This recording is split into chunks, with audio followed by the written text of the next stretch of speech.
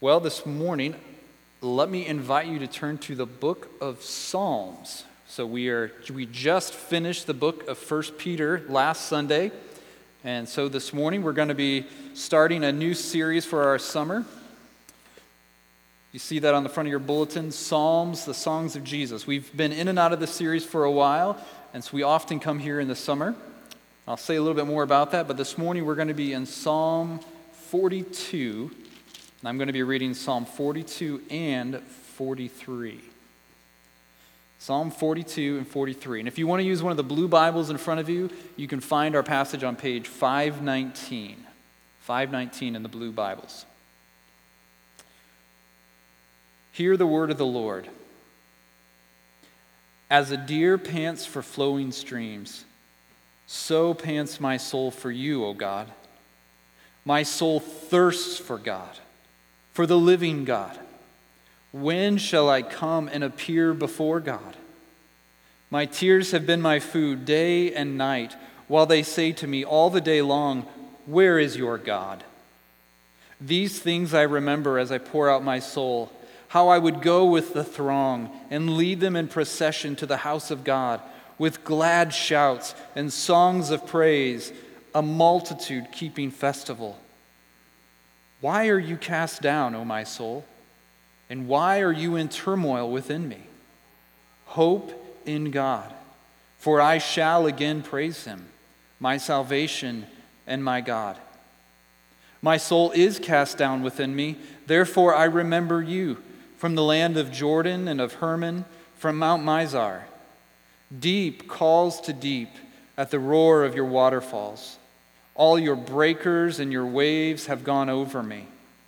By day the Lord commands his steadfast love, and at night his song is with me, a prayer to the God of my life.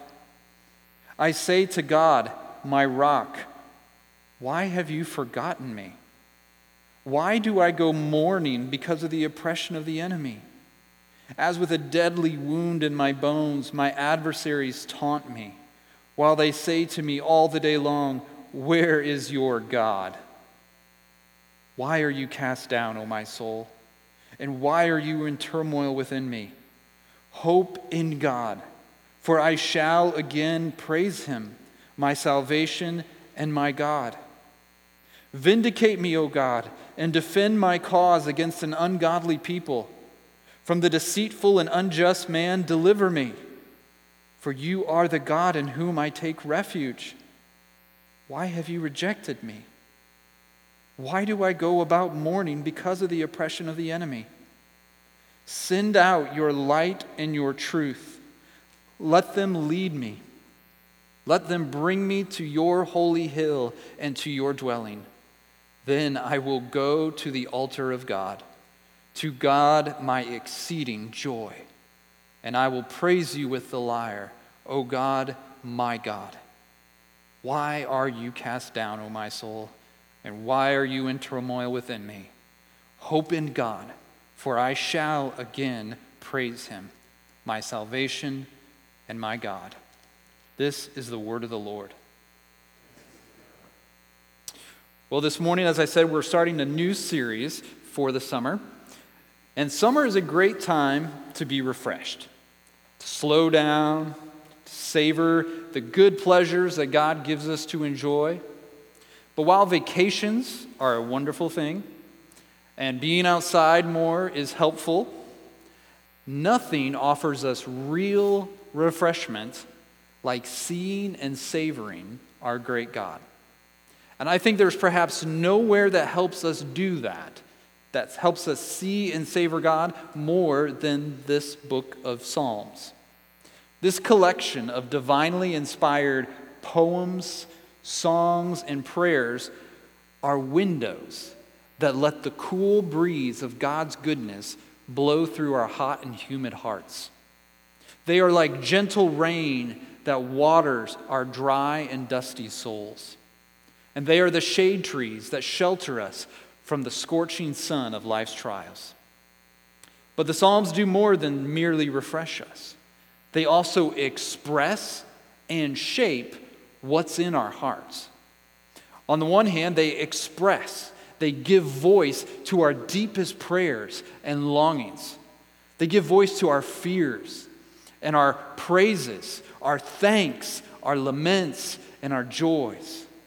They put words to the things that we're feeling so that when we read the book of Psalms, how often are we reading and we say, yes, that's what I'm feeling. That I didn't know how to say it, but yes, that's where I'm at. But these Psalms not only express what we feel, they also shape what we feel. They cause us to believe and act and think differently.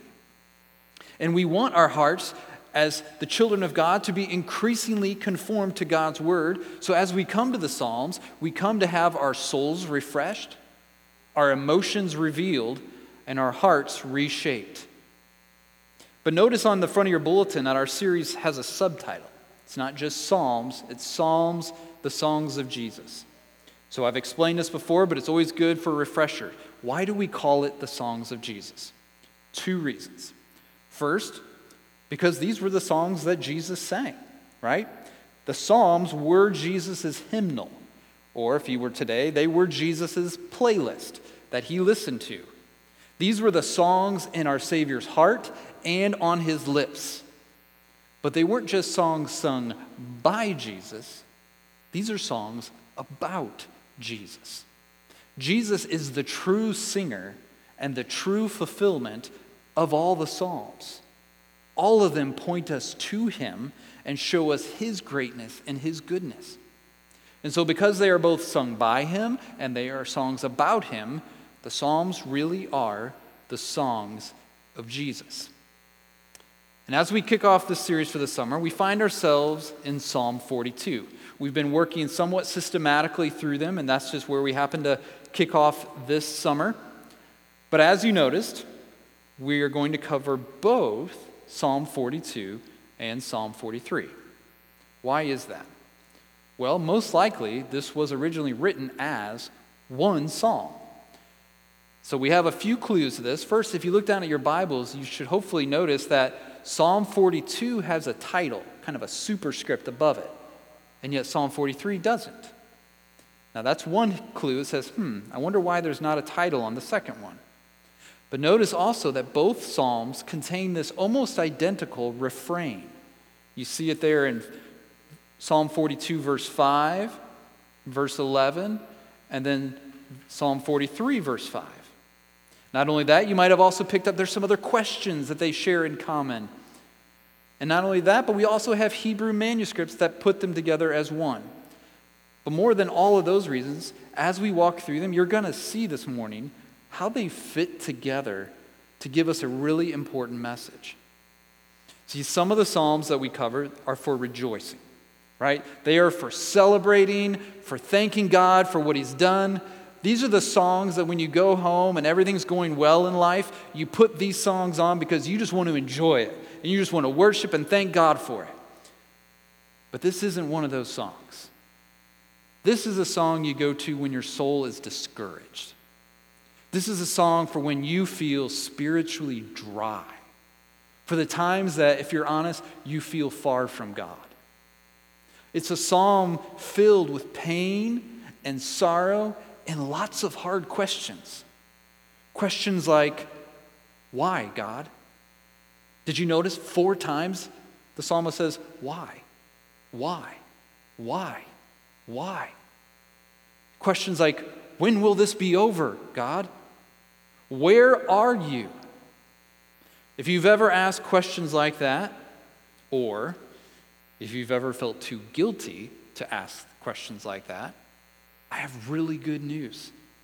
God knows our hearts, and he knows that we will walk through seasons like I just described. Seasons where we feel far from God. That's why God gives us these psalms, to show us he knows the questions we're asking and to show us what to do when we feel far from him. Now, the title of the message you see there is A Sermon for Your Soul When Feeling Far from God. Now, most likely you assumed that that's what I was going to preach, a sermon for your soul. But what you need to understand is that what I mean by a sermon for your soul in that sermon, I'm not the one preaching it. You are. I'm preaching to you this morning so that you know how to preach to yourself when you feel far from God. Pastor Martin Lloyd-Jones was a pastor in London in the 20th century, and he once wrote a book on these seasons that we're describing, these seasons where we feel far from God, we feel spiritually dry. He called the whole thing spiritual depression. And as he looked at this topic of spiritual depression, he saw these very Psalms as a key to the answer. And he said that part of the answer is preaching to ourselves. Listen to what he had to say. I say we must talk to ourselves instead of allowing ourselves to talk to us.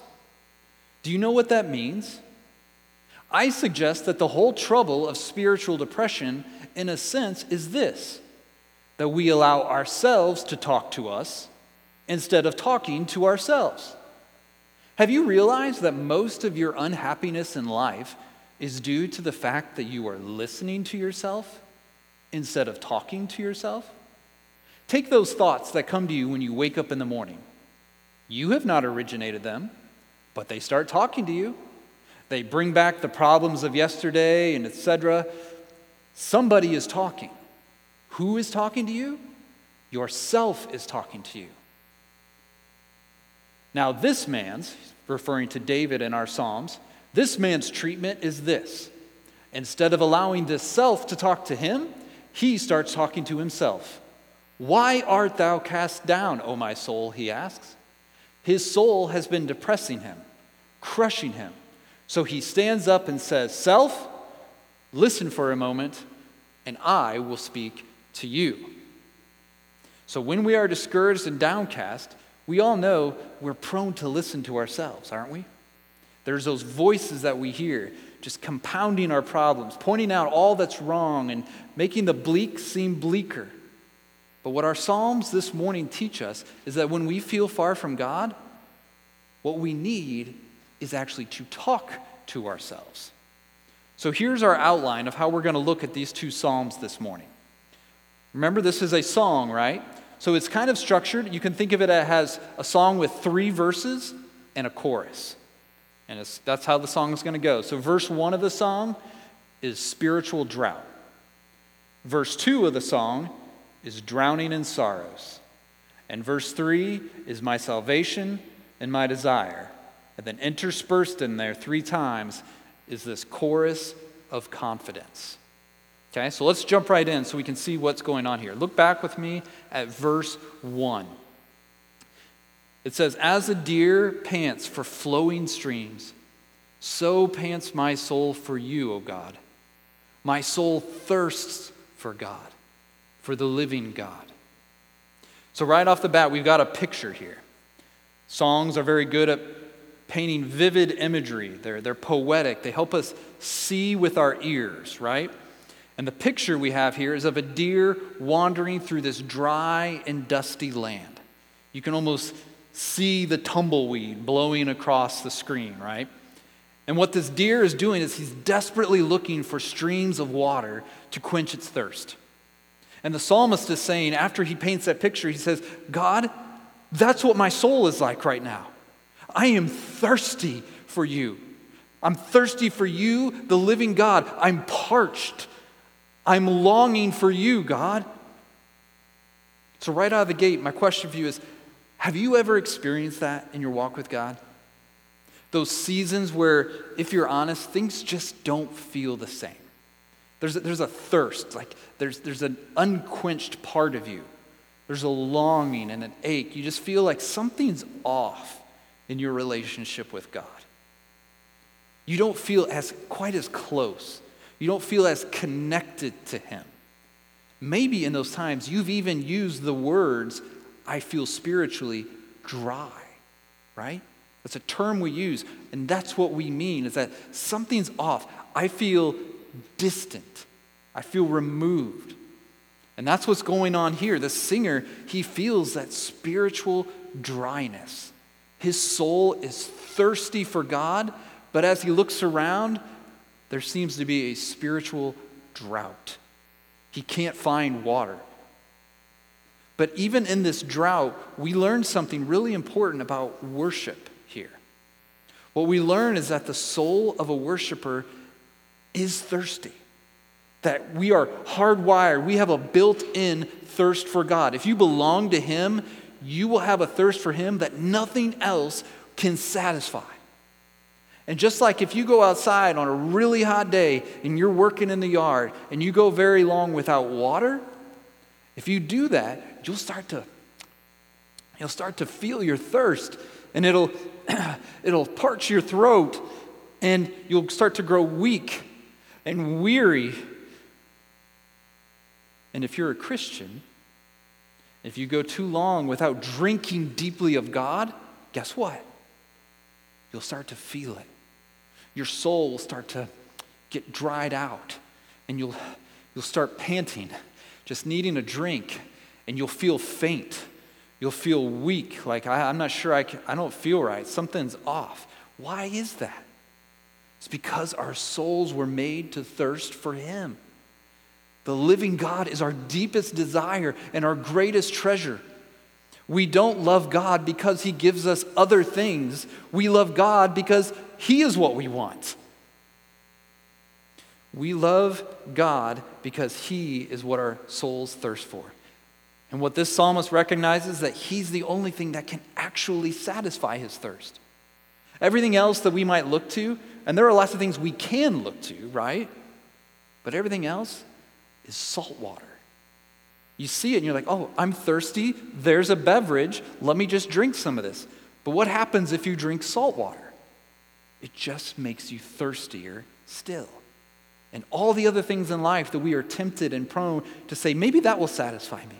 I feel something in my soul. I feel this longing. I feel this ache, and I don't know what it's for. So let me try this. Let me try this. At the end of the day, they're nothing more than salt water, because our souls were made to be satisfied in God alone. But the best news is that through Jesus, our souls can be satisfied. When Jesus confronted the woman at the well in John 4, do you remember this scene? He meets this woman, and she's living a life of sin. You've got to keep that in mind. This is not a woman who's a stand-up, stalwart citizen of the community that everybody looks with just awe and dignity, like, wow, this woman's got her act together. He meets this woman who is just living a life of sin, and as they're conversing, Jesus, He confronts her, and He asks her this question. Actually, He makes this offer to her. Do you remember what He said to her? Whoever drinks of the water that I will give him will never be thirsty again. He's saying, your soul is thirsty. And for her, she was looking for it in husbands. That was her salt water. This one didn't work. Let me try another one. No, that didn't work. Let me try another one. For some, it's jobs. For some, it's hobbies. For some, it's a little bit more money. For some, it's just pleasures. For some, it's what you're looking at online. There's just thing after thing after thing. And Jesus says, no. Whoever drinks of the water that I will give him, that will satisfy. You'll never thirst again. But not only that, when Jesus stood up at the feast later, what did He announce? He said, if anyone thirsts, let him come to me and drink. If anyone thirsts, let him come to me. And then do you know how our Bible ends? In Revelation 22, in some of the very last words in the whole Bible, we read this. Let the one who is thirsty come. Let the one who desires take the water of life without price. So right out of the bat, we got to ask, how could a woman like that, how could a person like us, how can sinful people come and drink freely of this soul-satisfying water, of this water of life? How in the world can I do that? Simple. Because Jesus drank deeply of the cup of God's wrath that we deserve for our sin. He paid the price for our sins so that because He drank deeply of the cup of God's wrath, you and I can come and drink freely of the goodness of God we find in Jesus. In fact, did you hear in those verses that I read a minute ago, the only requirement there is to come and drink of Jesus? He says, if anyone thirsts, That's it. The only thing you need to drink deeply of Jesus is to feel thirsty for him. Or in Revelation it says, the one who desires. If you want him, you can have him. If you're thirsty, you can drink. That's the only requirement. So friends, if you're here and your soul is feeling that, whether you've never drank from Jesus before or whether you've been walking with him and you say, but if I'm honest, today, man, I feel a little parched. Friend, come, because if anyone thirsts, let him come to Jesus and drink. He's there for us. But there's something more going on in this psalm. And I'm going to be honest, I've never really paid much attention to it till this week. Once I saw it, it was like, wow, how have I missed this? See, the singer is thirsting for God here, but when he's thirsting for God, he doesn't have in mind this peaceful encounter with God out in nature. He's not picturing an idyllic stroll through the countryside as he ponders who God is. And he doesn't have in mind even a powerful quiet time in his favorite comfy chair with a cup of coffee. What the psalmist is longing for is to experience God in corporate worship. He's thirsty to drink deeply of God in the midst of God's people. Look back at verse 2. He asks a question. He says, "When shall I come and appear before God?" Now, what you need to understand is that phrase, appear before God, that was a stock phrase meaning, when will I go to the sanctuary for worship? You see it all over the Old Testament in places like Exodus 23, verse 17, where God requires Israel, he says, all of you are to come and appear before me 3 times in the year. Come and appear, meaning come keep festival. Worship me with all my people at these festivals. And guess what we see in verse 4? It's exactly what our psalmist has in mind. Look, what does he say? These things I remember as I pour out my soul, how I would go with the throng and lead them in procession to the house of God with glad shouts and songs of praise, a multitude keeping festival.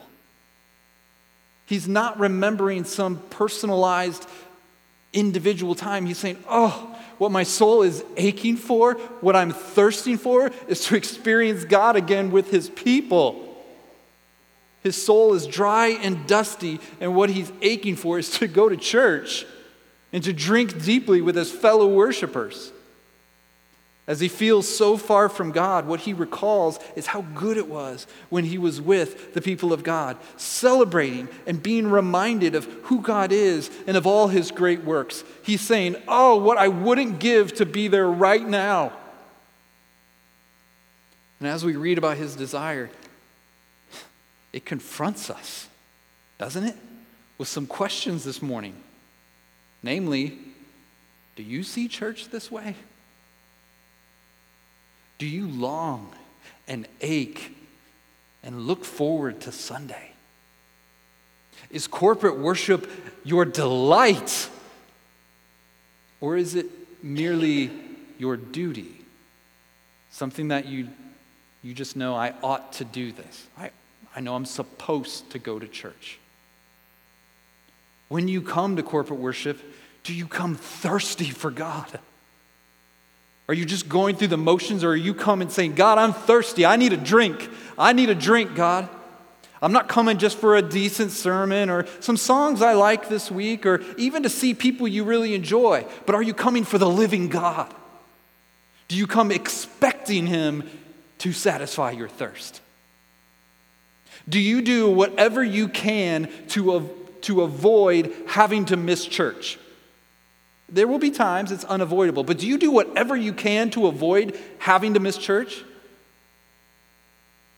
Or is church just something you do as long as nothing else comes up? As long as you're not too tired from whatever you did earlier in the weekend? Or as long as it doesn't get in the way of any plans you might have later in the day? Our psalmist wouldn't know what to do with that. Our psalmist here longs to be there. But right now, he's longing because there's something in his life, some circumstance is preventing him from being able to worship God at the sanctuary, and it's killing him. He's feeling really far from God. And he's thirsting to drink of God in corporate worship. But look down again, the only water that he's tasting right now in verse 3 is the bitter water of his tears. He says, "My tears have been my food day and night, while they say to me all the day long, 'Where's your God?'" What makes his spiritual dryness and his feeling far from God even worse is that his enemies are taunting him about it. They're looking at his situation and they're pouring salt on his wound by saying, "So where's your God? Did he leave you? Did he forget about you? Is he not here?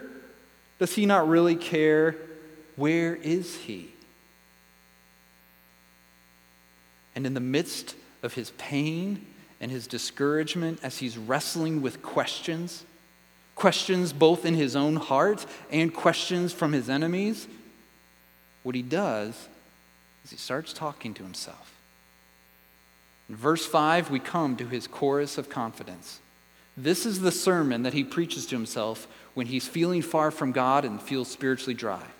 Now keep in mind, as he's preaching this, nothing's changed. He's saying this while he's still in that hard place from verses 1 to 4. But even though he's in a hard place, he's making plans to praise. Look at verse 5. "Why are you cast down, O my soul? And why are you in turmoil within me? Hope in God, for I shall again praise him, my salvation and my God." Notice he fights questions with questions of his own.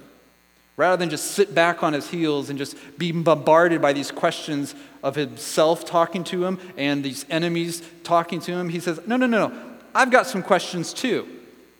So he says, "Listen up, soul. Why are you cast down?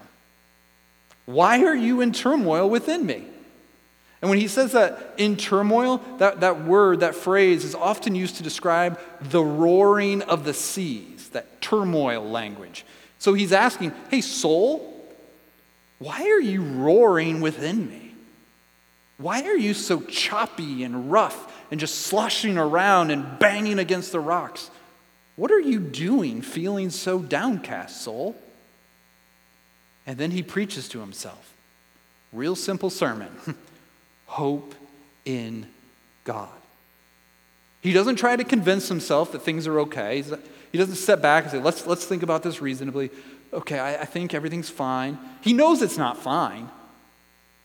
He doesn't just try to be more positive or pretend that things will somehow just work themselves out naturally. He's putting his hope in the only place he can be absolutely confident, in God himself. When things are hard, we can be tempted to put our hope in so many other things. We can put our hope in a plan to change. Okay, as long as I've got a plan of action, right? I've got a course. I've charted this path, and I think as long as I work the plan, as long as I trust the process, this will get me where I need to go. This will fix it. My hope is in a plan.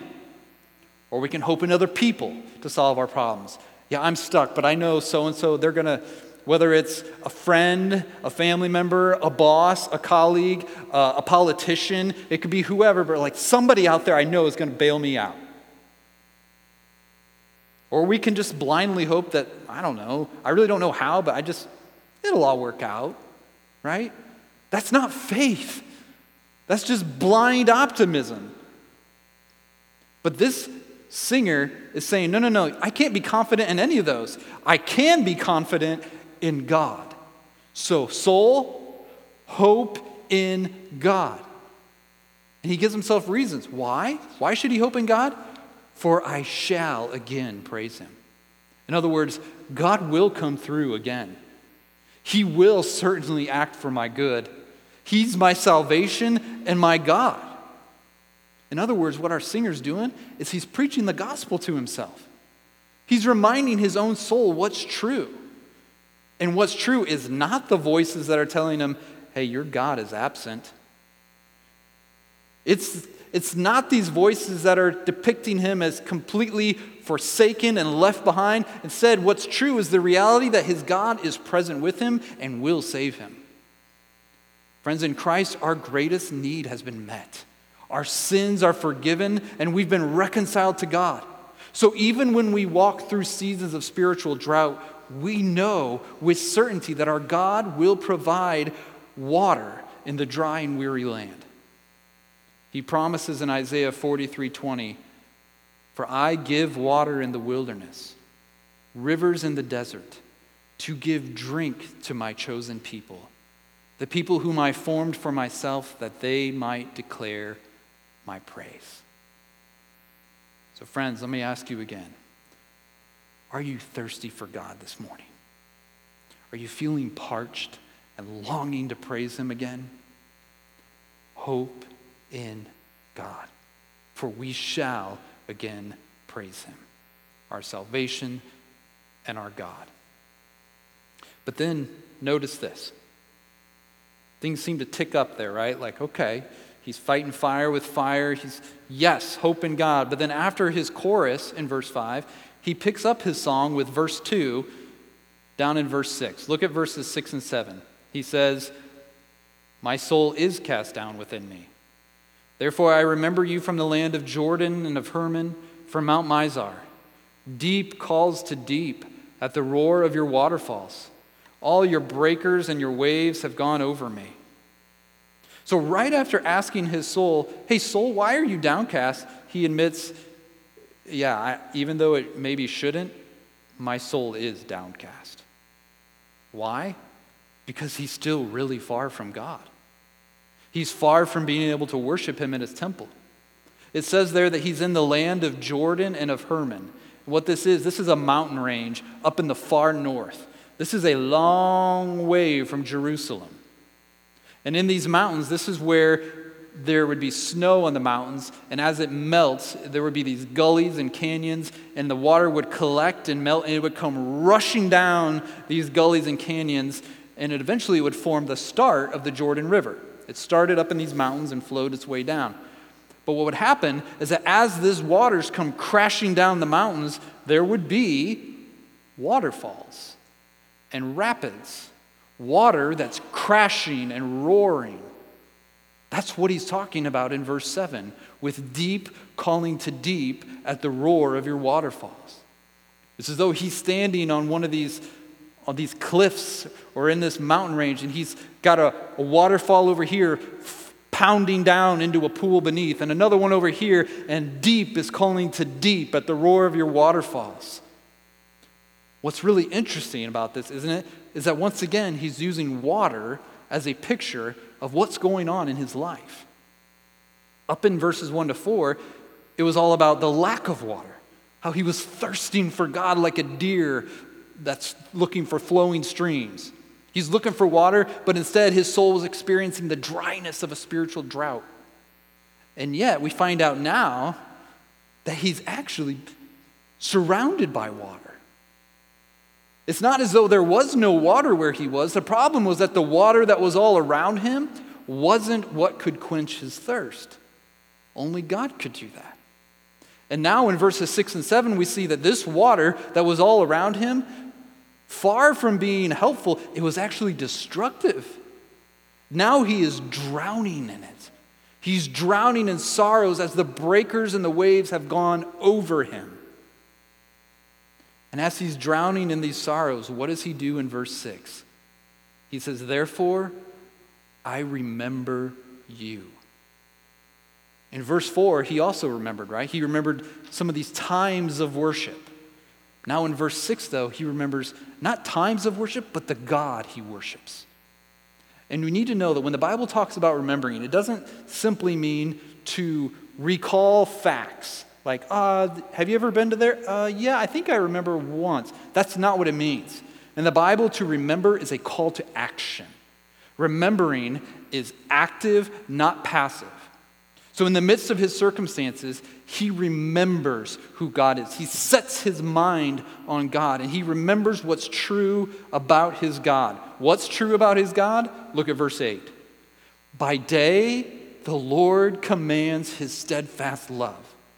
And at night, his song is with me, a prayer to the God of my life." So even though up in verse 3, he lamented that his tears, you see that same language, day and night. He's saying, I'm crying day and night. It's hard all day long. All day long it's hard. But he says, now as I remember God, he can also declare in faith that all day long, God is commanding his steadfast love. All day long, even in the midst of those things, God is protecting and providing for him out of his steadfast love. And notice that this is the only verse in either of these two Psalms where God's covenant name, in your Bible, you've got the all caps Lord, standing for God's name, Yahweh. It's the only place in these two Psalms his name is used. Everywhere else, he's just God, God, God. But here he's Yahweh. That's not an accident. Because here in verse 8, we actually come to the very center of this combined psalm. This is the heart. This is the throbbing, pulsing middle of this psalm. And we find in the middle the singer reminding himself that even in hard seasons, even when God feels absent, he knows that his covenant God is constantly showing his covenant love. And this all-day love of God gives him a reason to sing, even in the darkness of night when things feel hardest. That's what's at the middle of his heart right now. And that darkness, he still very much feels that darkness. Look at verse 9. I say to God, my rock, why have you forgotten me? Why do I go mourning because of the oppression of the enemy? As with a deadly wound in my bones, my adversaries taunt me while they say to me all the day long, where is your God? Notice that even in his darkness of soul, he's still praying in faith. He's still calling God his rock. And this is so instructive for us, I think. It's helpful for me. I hope it's helpful for you to see that we can feel discouraged and we can feel distant from God and yet cling to him in faith at the same time. Those are not at odds with each other. If you've ever felt down and discouraged, wondering like, where is God? And yet you say, but I trust in him. I'm hoping in him. You can do both. The Bible tells us you can do both. Here, even as he calls God his rock, he asks God why he's forgotten him. Why is he still experiencing the sorrows of being oppressed by the enemy? This guy is hurting. He feels like his heart has a deadly wound as his enemies are still taunting him with that nagging question, where is your God? Even after he preached to himself in verse 5, he's still feeling these things. He's still feeling forgotten by God, still feeling pain and sorrow and discouragement. That sermon up in verse 5, it didn't make things magically go away. Have you ever been there? When God feels distant and you earnestly try reminding yourself what's true in the gospel. You preach it to yourself. You say, listen up, soul. This is what's real. God loves me. He is for me in Christ. He gave his son. And if he gave his son, what will he not graciously give us with him? You say, I do all that, but even then, things still feel the same. What do you do then? Well, what did the singer here do? Did he scrap that idea, say, I tried the sermon thing. I tried rehearsing the truth to myself. Didn't work. I need to find a new strategy. Nope. He preaches the same sermon to himself again. Verse 11, why are you cast down, O my soul? And why are you in turmoil within me? Hope in God, for I shall again praise him, my salvation and my God.